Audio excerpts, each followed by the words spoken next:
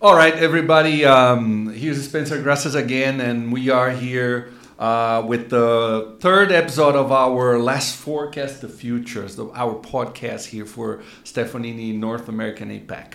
And today I'm here with Amy, and Amy is our legal vice president. So, Amy, thanks for coming today and spend the time with me. Well, thanks for having me. We're going to talk a lot about legal on the corporate environment, legal on the business, you being famous to be a very pro-business general counselor. You are also very active on your social medias. We're going to explore that. You're a public speaker. You represent a lot of communities. You support others, women in leadership. So a lot of things for us to cover today on your professional career. We want to learn how you get there. I think it's going to be a lot of women out there in the Stefanini, outside of Stefanini, looking to you as like, okay, let me figure that out. Let me understand, how Amy, worked throughout her career and etc. We'll get there. But first, we want to know about you, okay? Sure. So, tell us who Amy is. The daughter, the sister, the wife, the mom, right? The colleague. Yeah, so I think that's, I lived bringing your whole self to work before that was even a thing about bringing your whole self to work, and that I wasn't any different around my kitchen table than I was when I was in the office. It was just the topics I was talking about were different. And I just always felt very authentic in who I was and comfortable being who I was. I attribute a lot of that to being an only child of parents who took me everywhere. Oh, so I said sister. No, I have sister-in-law, and we call each other sister. Okay, so cool. We're good. And I have a small group of friends who are my sister friends. So that is a very true thing. When you're an only child, you develop these friendships that are like your sibling relationships. And you refer to each other that way. But I sat around the table with adults, having adult conversation, and that I think set me up really well for a career later on. Okay. So you think being around adults shaped you in somehow? It absolutely did. Because I wasn't uncomfortable having adult conversations, and I wasn't uncomfortable having conversations with people I didn't know because I went everywhere. So one of the things my mom did early on is she volunteered for a judge's campaign. And in volunteering for that campaign, if he won election as judge, she became his court reporter, one of his employees. So I worked that campaign at 7 years old, knocking on doors, talking to people about why it was important to vote for this particular judge. And it really took away a lot of insecurities that I think a lot of children have as when they start new careers. So knocking on a door and talking to a stranger was not absolutely strange to me. And what was the background for parents? So it looks like there's an intellectual environment, the way that you describe it, at least what I'm getting. Yeah, so really interesting. My father, in his yearbook quote was that he intended to start working so that he could get to college. And interestingly enough, my father passed away from leukemia shortly before I turned 16 years old, but he finished his associate's degree the day he got his last dose of chemo. So education was always extremely important. That's just my father's side of the story. My mother, I came home from high school, and I said to her, it was my junior year of high school, I said, do you realize not everybody's going to college? And she said, yes, but that's not you. I was raised to think that college was compulsory. And it was always a question of what my additional schooling would be after I finished college. So it was very important to them. They both viewed education as a way to have a better career, have a better life. Okay. And then, then law school, right? Right. So tell us about that. Yeah, so I was a very compliant child. My mom told me I was going to law school. I know I don't seem like I'd be a compliant child, but my mom said, you are going to law school. That's where our connections are. That's where we know people. And I think you'd be really good at it, so that's what I did. Did you used to win all your arguments? Or? She claims I did. I'm not sure that's true. So going to law school, what I figured out, Spencer, back to the personality piece and, being very pro-business, when you're in law school, you do like internships, and they call them clerking, and you clerk at different, venues and learn the business of law. And a big law firm where everyone was Mr. This and Mrs. That, and it was a very hierarchy, and you didn't speak unless spoken to, did not fit my personality. So I checked that one off the list. Okay, I don't want to go to a big law firm. I worked in a small family law firm, and it was fine, but someone I worked for along the way described it really well, and I'm going to steal it at this point. When you work in the business like I do with you, it's when we go on a road trip, I'm in the car with you, and I know where we're going. I know how much gas we have before we need the next stop. I know why we're going to that destination. And when you work at a law firm, you're like the people who are at the gas station along the way. Interesting.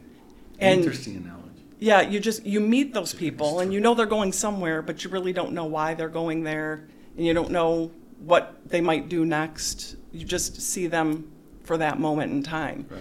And what I discovered was, being at that law firm, I didn't know about these clients and what their goals were. And it felt very transactional and not close enough for me. And okay, so I think I'll get you back a little bit. So you Michigan girl, so you born and raised in Michigan. Yes. So where you went to school, Michigan, or you get out of the state to go? Nope, I stayed in state to go to school. So right. back to the situation where my father had passed away. So now it's time for me to go to college, and I've applied to Michigan State and Michigan. And where I grew up, I was closer to U of M's campus, University of Michigan's campus. But I got accepted to Michigan State, and I grew up as a Michigan State fan. So when the acceptance letter to Michigan came in, and I'm like, well, there's no question, I'm going to Michigan State. My mother's face of me moving out, I couldn't do it. So I changed. I went to U of M and commuted. I didn't go away to school. I stayed at home and then continued to live with her at home because it felt like the wrong time to leave her. So I stayed at home for those 4 years and then left when I started law school and got married. Yeah. Okay, gotcha. All right. You finished law school. You said you went to work with, a family law firm, etc.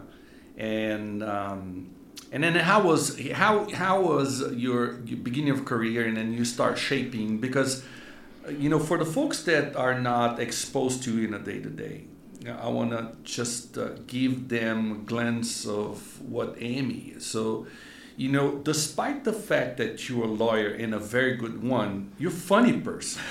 And it's kind of a people carries that image of a lawyer, somebody that never smiles, very serious, and, always on the negative side of the equation. And, me and everybody that works with you, I think I can speak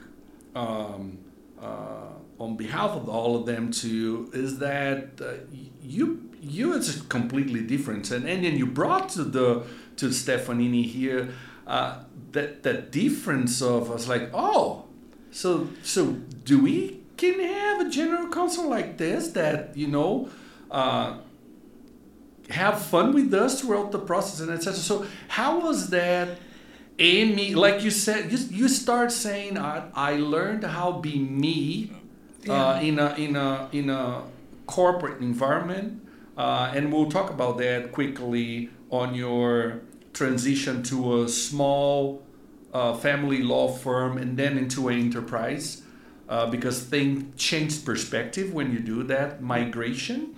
But how it was, or still for you being ME and, carrying that general counsel, stamp on your stuff? Yeah, so I think it didn't really crystallize for me until very recently. People go to law school thinking that they're going to an intellectual spot where they get to read books, give their opinion, and then you're just going to follow what they tell you to do, and they can move on to something else. And what I've discovered now is that going into the law is a people business. And a lot of people who are attracted to law school don't necessarily like people. And I like people. So I think I was naturally suited to the law, so Rosie was right. I should have gone to law school. But so many people, and you hear all the time about people who are lawyers, and they tell people, oh, don't go to law school. Don't become a lawyer. I don't feel that way. But I do now tell people, you have to be a people person if you're going into the law, because you're really helping people. Wrapping up the curiosity part of that, but I cannot move forward without asking this. So how is now a lawyer wife and lawyer mom? Yeah. I was raised by a psychologist, and then every time that my mom was talking to me, it was like, stop analyzing me. Stop your question, because I knew, right? And the second question, and I was like, okay, she is trying to get something out of me professionally using the skills. So how is that? And, in family environment, now that the people that, probably is prepared for argumentation and etc. and maneuver, blah, blah, blah. Yeah, so it's really funny. So my husband's a former police officer. So, there you go. So we always joked that there were two parenting styles in the home. There was the cop way, do it because that's the rule and because I said so. And then there was the lawyer way, where everything was negotiable. Mm-hmm. So when they need something, many times the call will be based on the parenting style. If they need to negotiate it, they'll come to me to negotiate it first. Or if they just need the answer, yes or no, or how to do this, they'll go to Todd. But yeah, they're very prepared when they come with their questions and ready to negotiate with me, but that's through the process of having to put them through the negotiation when they were younger. So negotiation is the thing. So now I'm going to go to the pro-business thing, because I think it's the perfect link to that. Because I can't describe better your role other than it's a negotiator that knows the limits of the law, commercial, etc. Because first of all, people always linked a lawyer with the criminal lawyer, which is not your case, right? You're here for commercial contracts. International businesses. It's way more business law oriented press. Yep. So I can describe better than it's somebody that knows the limits of the law and is willing to find common ground when it comes to I'll not even call disagreement, but I'll call different points of view, different positions between companies. And how you can really negotiate to get to a common point and move forward in the process of establishing commercial contracts, etc.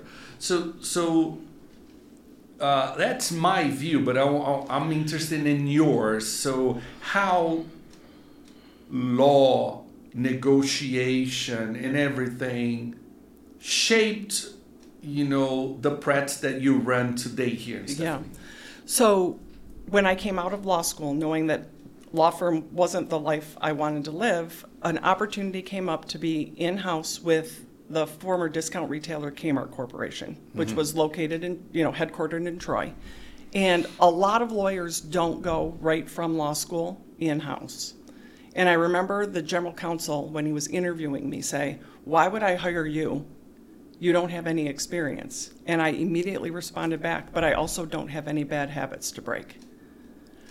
So coming in fresh there, I listened to my colleagues in the law department, and they were almost fighting with their business, the business person coming to them for help, telling them no, making it harder for them to get something done. And back to, are we having fun at what we're doing? Are we happy or are we miserable? And I wanted to help the people that were coming for help to get to the destination they wanted to go to, and I wanted to have fun with them while we were doing it. And telling people no and holding them up and preventing a business deal from going forward wasn't positive. And I found at my core, I'm a really positive person and invest my energy in that positivity. So I then became the person you would come to if you really wanted to get your deal done, because I was finding a way to say yes rather than telling you no. So finding way to say yes. Yeah, like what is, so many in-house lawyers spend their time telling you what's wrong with the deal rather than looking for what's right with it and how can we make what's not great okay or good enough. Good enough. Yeah. Acceptable. Yeah. So so then you have your own perspective of how is practicing your profession. You got a lot of experience, under the belt. You have a lot of success already established, etc. And then we get to a point that you and I met for lunch in a Mexican restaurant, and at that point you were interviewing with me, right? Mm-hmm. for the job. I know my side of the story, but the thing here is, what made Stefanini attractable to you at that point? Yeah, so not knowing the companies yet, knowing the company through my sales ability, high sales ability, etc. But then, so what was your take? Yeah, so this is a fun part of the story that I don't think you've ever heard. Watch out, girl. Yeah. I'm just kidding. Back to your point about some of the nonprofit work that I do. There's the group of women that I've met through doing that nonprofit work. There's a group of them that are from Brazil and live here, and they had been joking with me for years that I'm actually Brazilian, and that my personality would really fit the Brazilian culture. So I had that in the back of my head. Now, the other piece to it is, most lawyers don't act the way I do, so a lot of companies wouldn't want this lawyer as their general counsel because she's not serious enough, she smiles too much. Oh, so did you get that as a negative? Yeah. Throughout your career? Right, because you're not intimidating. You're not serious enough. Okay. We need someone who's going to scare people. But again, this is for the criminal thing. But I got the point. Uh-huh. So perception-wise, when you're the lawyer who people don't really think is a lawyer, that every positive has a negative, right? The whole yin and yang. So talking to you, I was like, oh, wait a second. This is going to really work for me, because Deb has been telling me for years I'm actually Brazilian, and what I can tell from Spencer is they're going to like the fact that I'm bringing the positive to it and wanting to move it forward, and the fact that I'm not so negative, or I'm happy working and those type of things. So my side of the story is, we leave that lunch, I come back home because I was working from home at that period of time. I say to my husband, oh my gosh, I hope this works out, because this is going to be amazing. Because it really was, I felt like this was going to be the perfect fit for my personality and for what your vision for where we're going. Yeah. Well, same from our side. I mean, just because we're sharing, right? So then we finished that lunch, and then Heidi and I jumped in the car, and I drove us back. and we were talking, right? It was like, okay, she's just like us. It's like she rather sugar than salt, and love than hate. And then this is us here, and we love to crack a big laugh, and when it's possible, and we were looking for that positiveness on in doing your job. So right. we're looking for someone to be on the car with us. I love your analogy, because we want our general counselor sitting on the car with us, not from somewhere else. Right. It's like, you guys going, I'm not taking the risk. So it's like, hey, I'm here. I'm with you. And then if I'm saying it's okay, because I did my job already, and I'm telling you it's okay, you can trust. And you can trust because I'm sitting here with you. So, just continue the analogy. Right. If I say, look, do we have enough gas to get to that point? And you say, yes, yeah, you can go. Yep. Because I'm here too. And, if we got stuck in the middle of nowhere, I'll be with you, and we'll push the car all together to the next gas station. So that type of thing. So that, fine. And then you're finally on board, and etc. And you're causing a revolution here internally, because people are like, oh my gosh, like, a lawyer that smiles and smiles a lot, and easy smile, and we saw the progression of our commercial negotiations, and it start getting easier. And the funny part of that, that got easier. Meanwhile, we strengthened all our commercial terms and controls, which amazed me a lot when we're like, wait a second. We're making our commercial agreements to be more technical, our MSAs and SOWs, even more strong, but it's getting easier. So I think that the human aspect of et cetera, right? Yeah, and I think the other piece of that, Spencer, is a lot of lawyers don't realize they went to school to learn a different language. That's all it really is. I just speak a legal language that other people don't speak, and my job is to be your interpreter of what that stuff means. Right. You bridge things, right? Pretty much. Yep. And if I can then make it sound less lawyer-like and more put it in the business language, it's all the better. It becomes easier for everybody, because then it's the legal protection we need, but it's written in our business language, not in the lawyer language. I think every commercial agreement carries letters and terms and goals, mutual, individual obligations, rights, and etc. But it carries a spirit of partnership. If it doesn't transmit a spirit of partnership, it's missing something. It's failing. It's not perfect. And I think your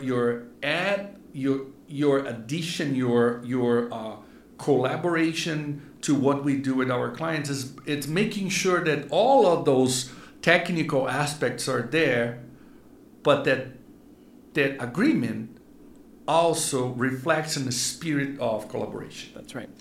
So I have a couple questions that I want to cover, but the first one is about the co-creation, because it's what we say, right? We co-create with our clients solutions that will take the world to a better future, right? How you think that translates into the legal aspects of what Stefanini does with the clients? Yeah, so it translates primarily in our statements of work and where we're documenting what it is that we're co-creating.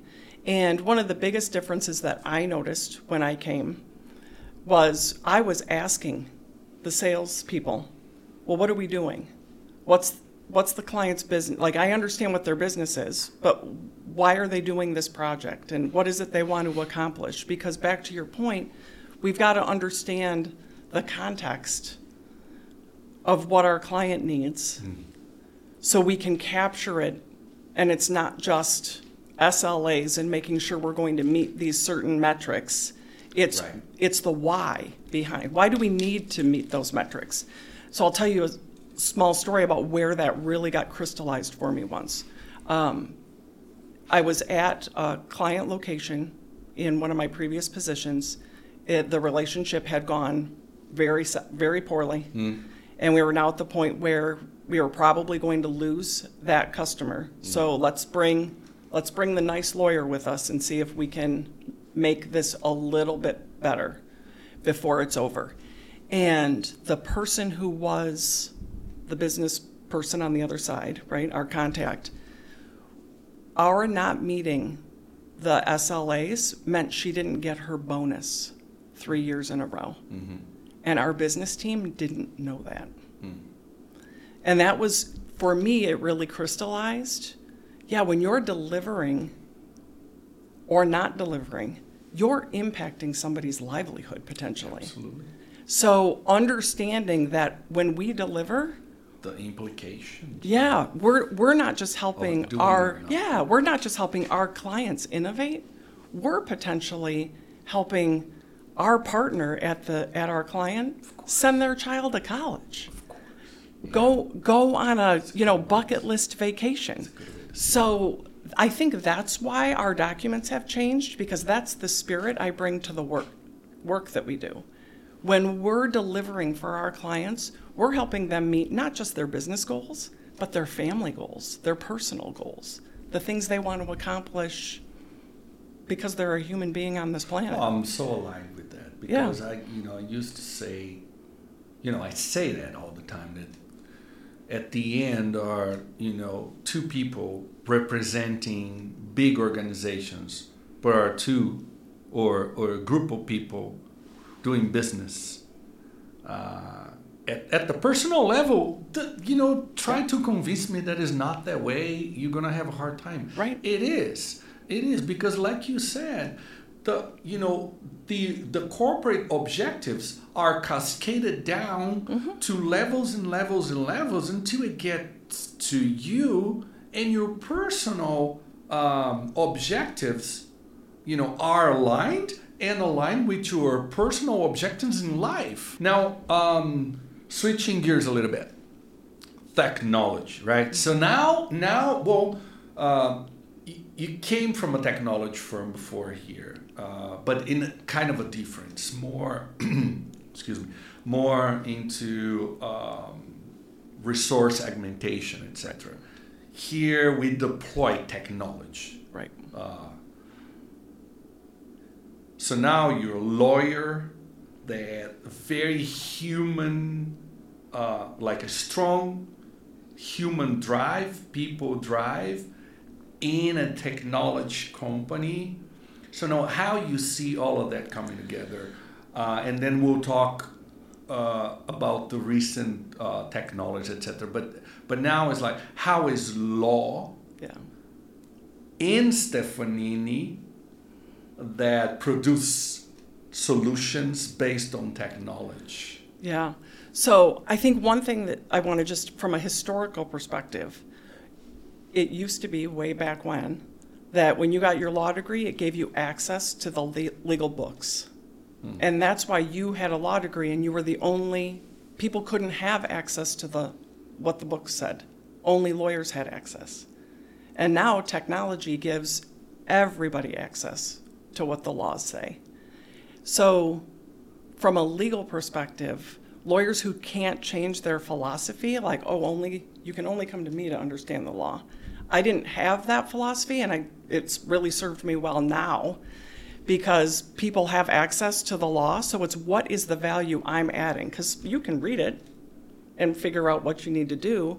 Is talking to me adding some value to your understanding of what our obligations would be or what our legal requirements are.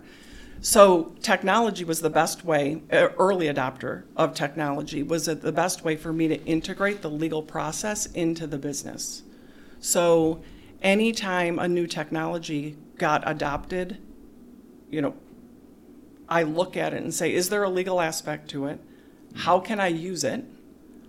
And will using it make Dan's life better? Will it make Shu's life better? Will it help me serve Gladys in a more efficient way? So how am I using it to then improve the experience of the people that my work feeds, basically?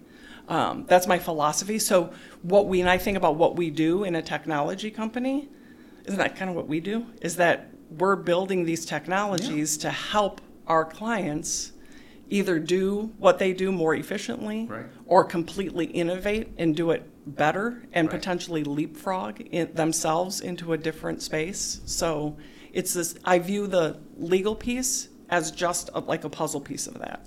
So, I'm gonna double click on ChatGPT.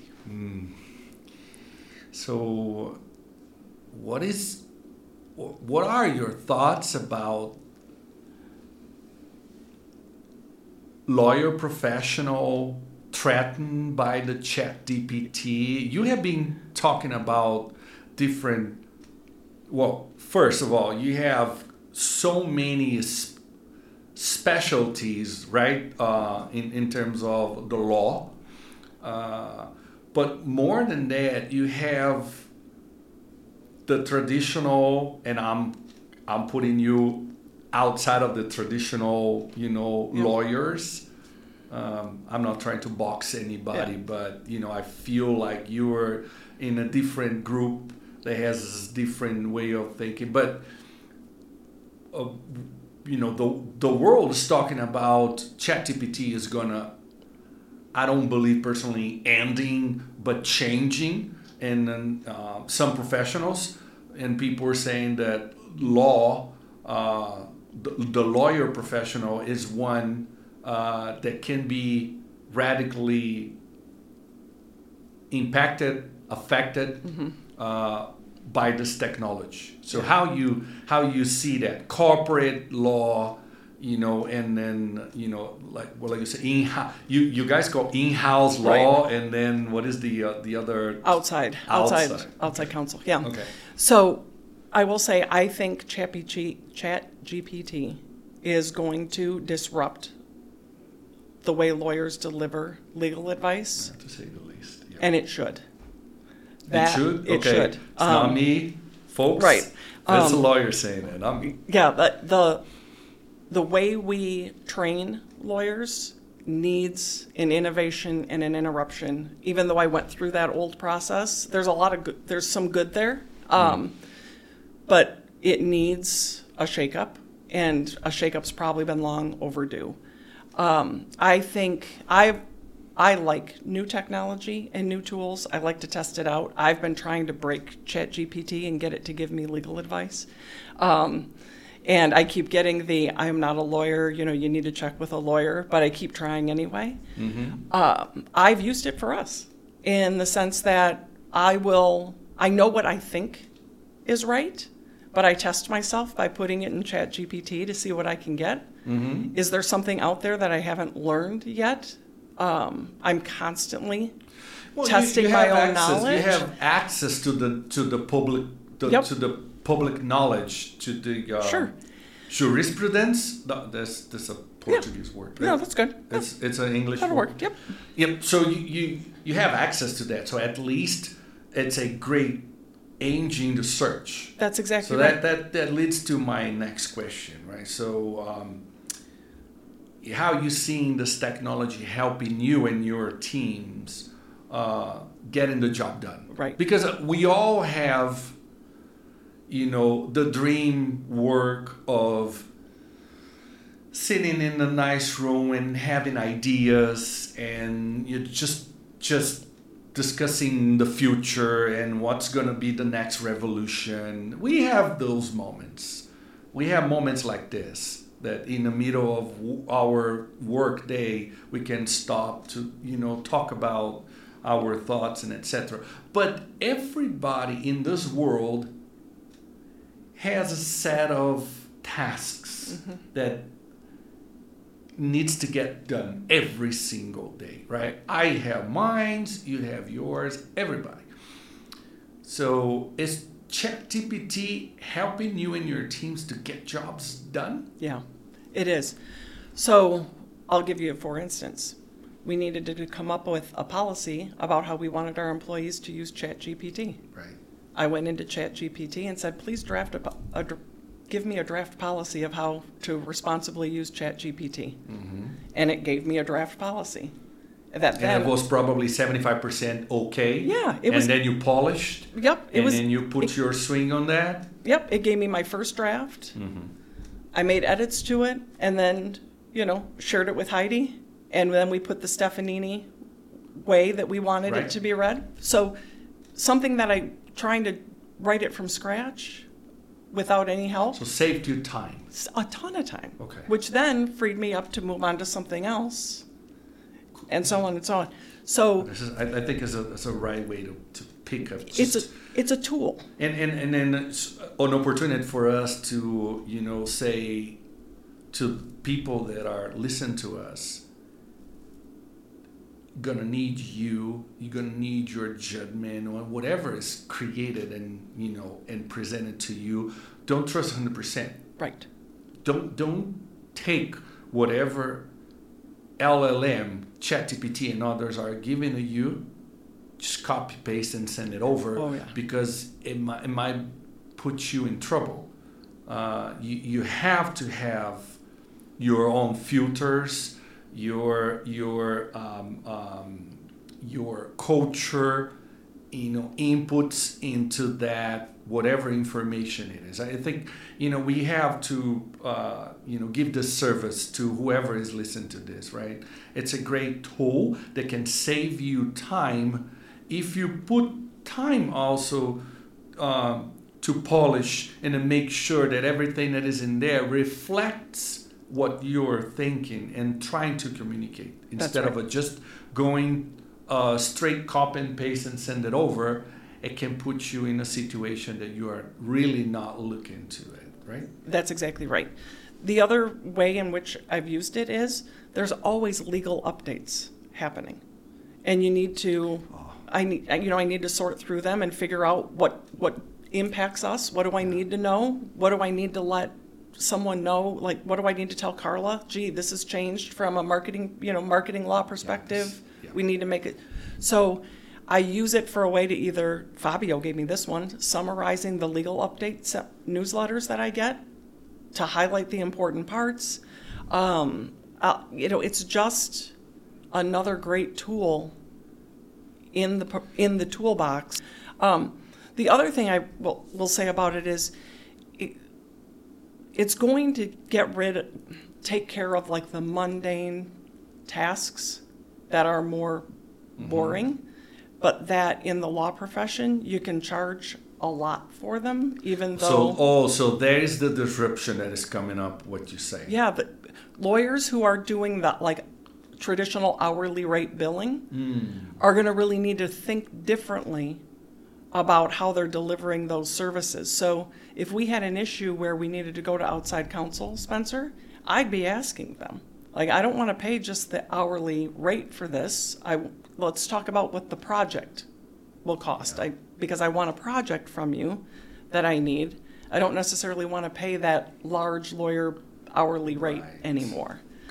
Absolutely. So I think, outside lawyers, law firm lawyers who haven't figured out how to package their services in a way that I'm delivering a project to my client are going to really struggle, because they're going to get disrupted because that lower level hourly stuff. Right. So, Amy, so you're saying technology is here to help lawyers, and in our case, and I'm so glad to say that our legal department is here to help the company keep growing and making sure that we have health relationship commercial agreements with all of our customers, and I'm glad to say that we have a very happy legal department that is pro-business, that you can always have a partner to work with and have and have a positive approach to everything that we do. Even then, you and I, we know that we deal with stuff. Right. Who doesn't?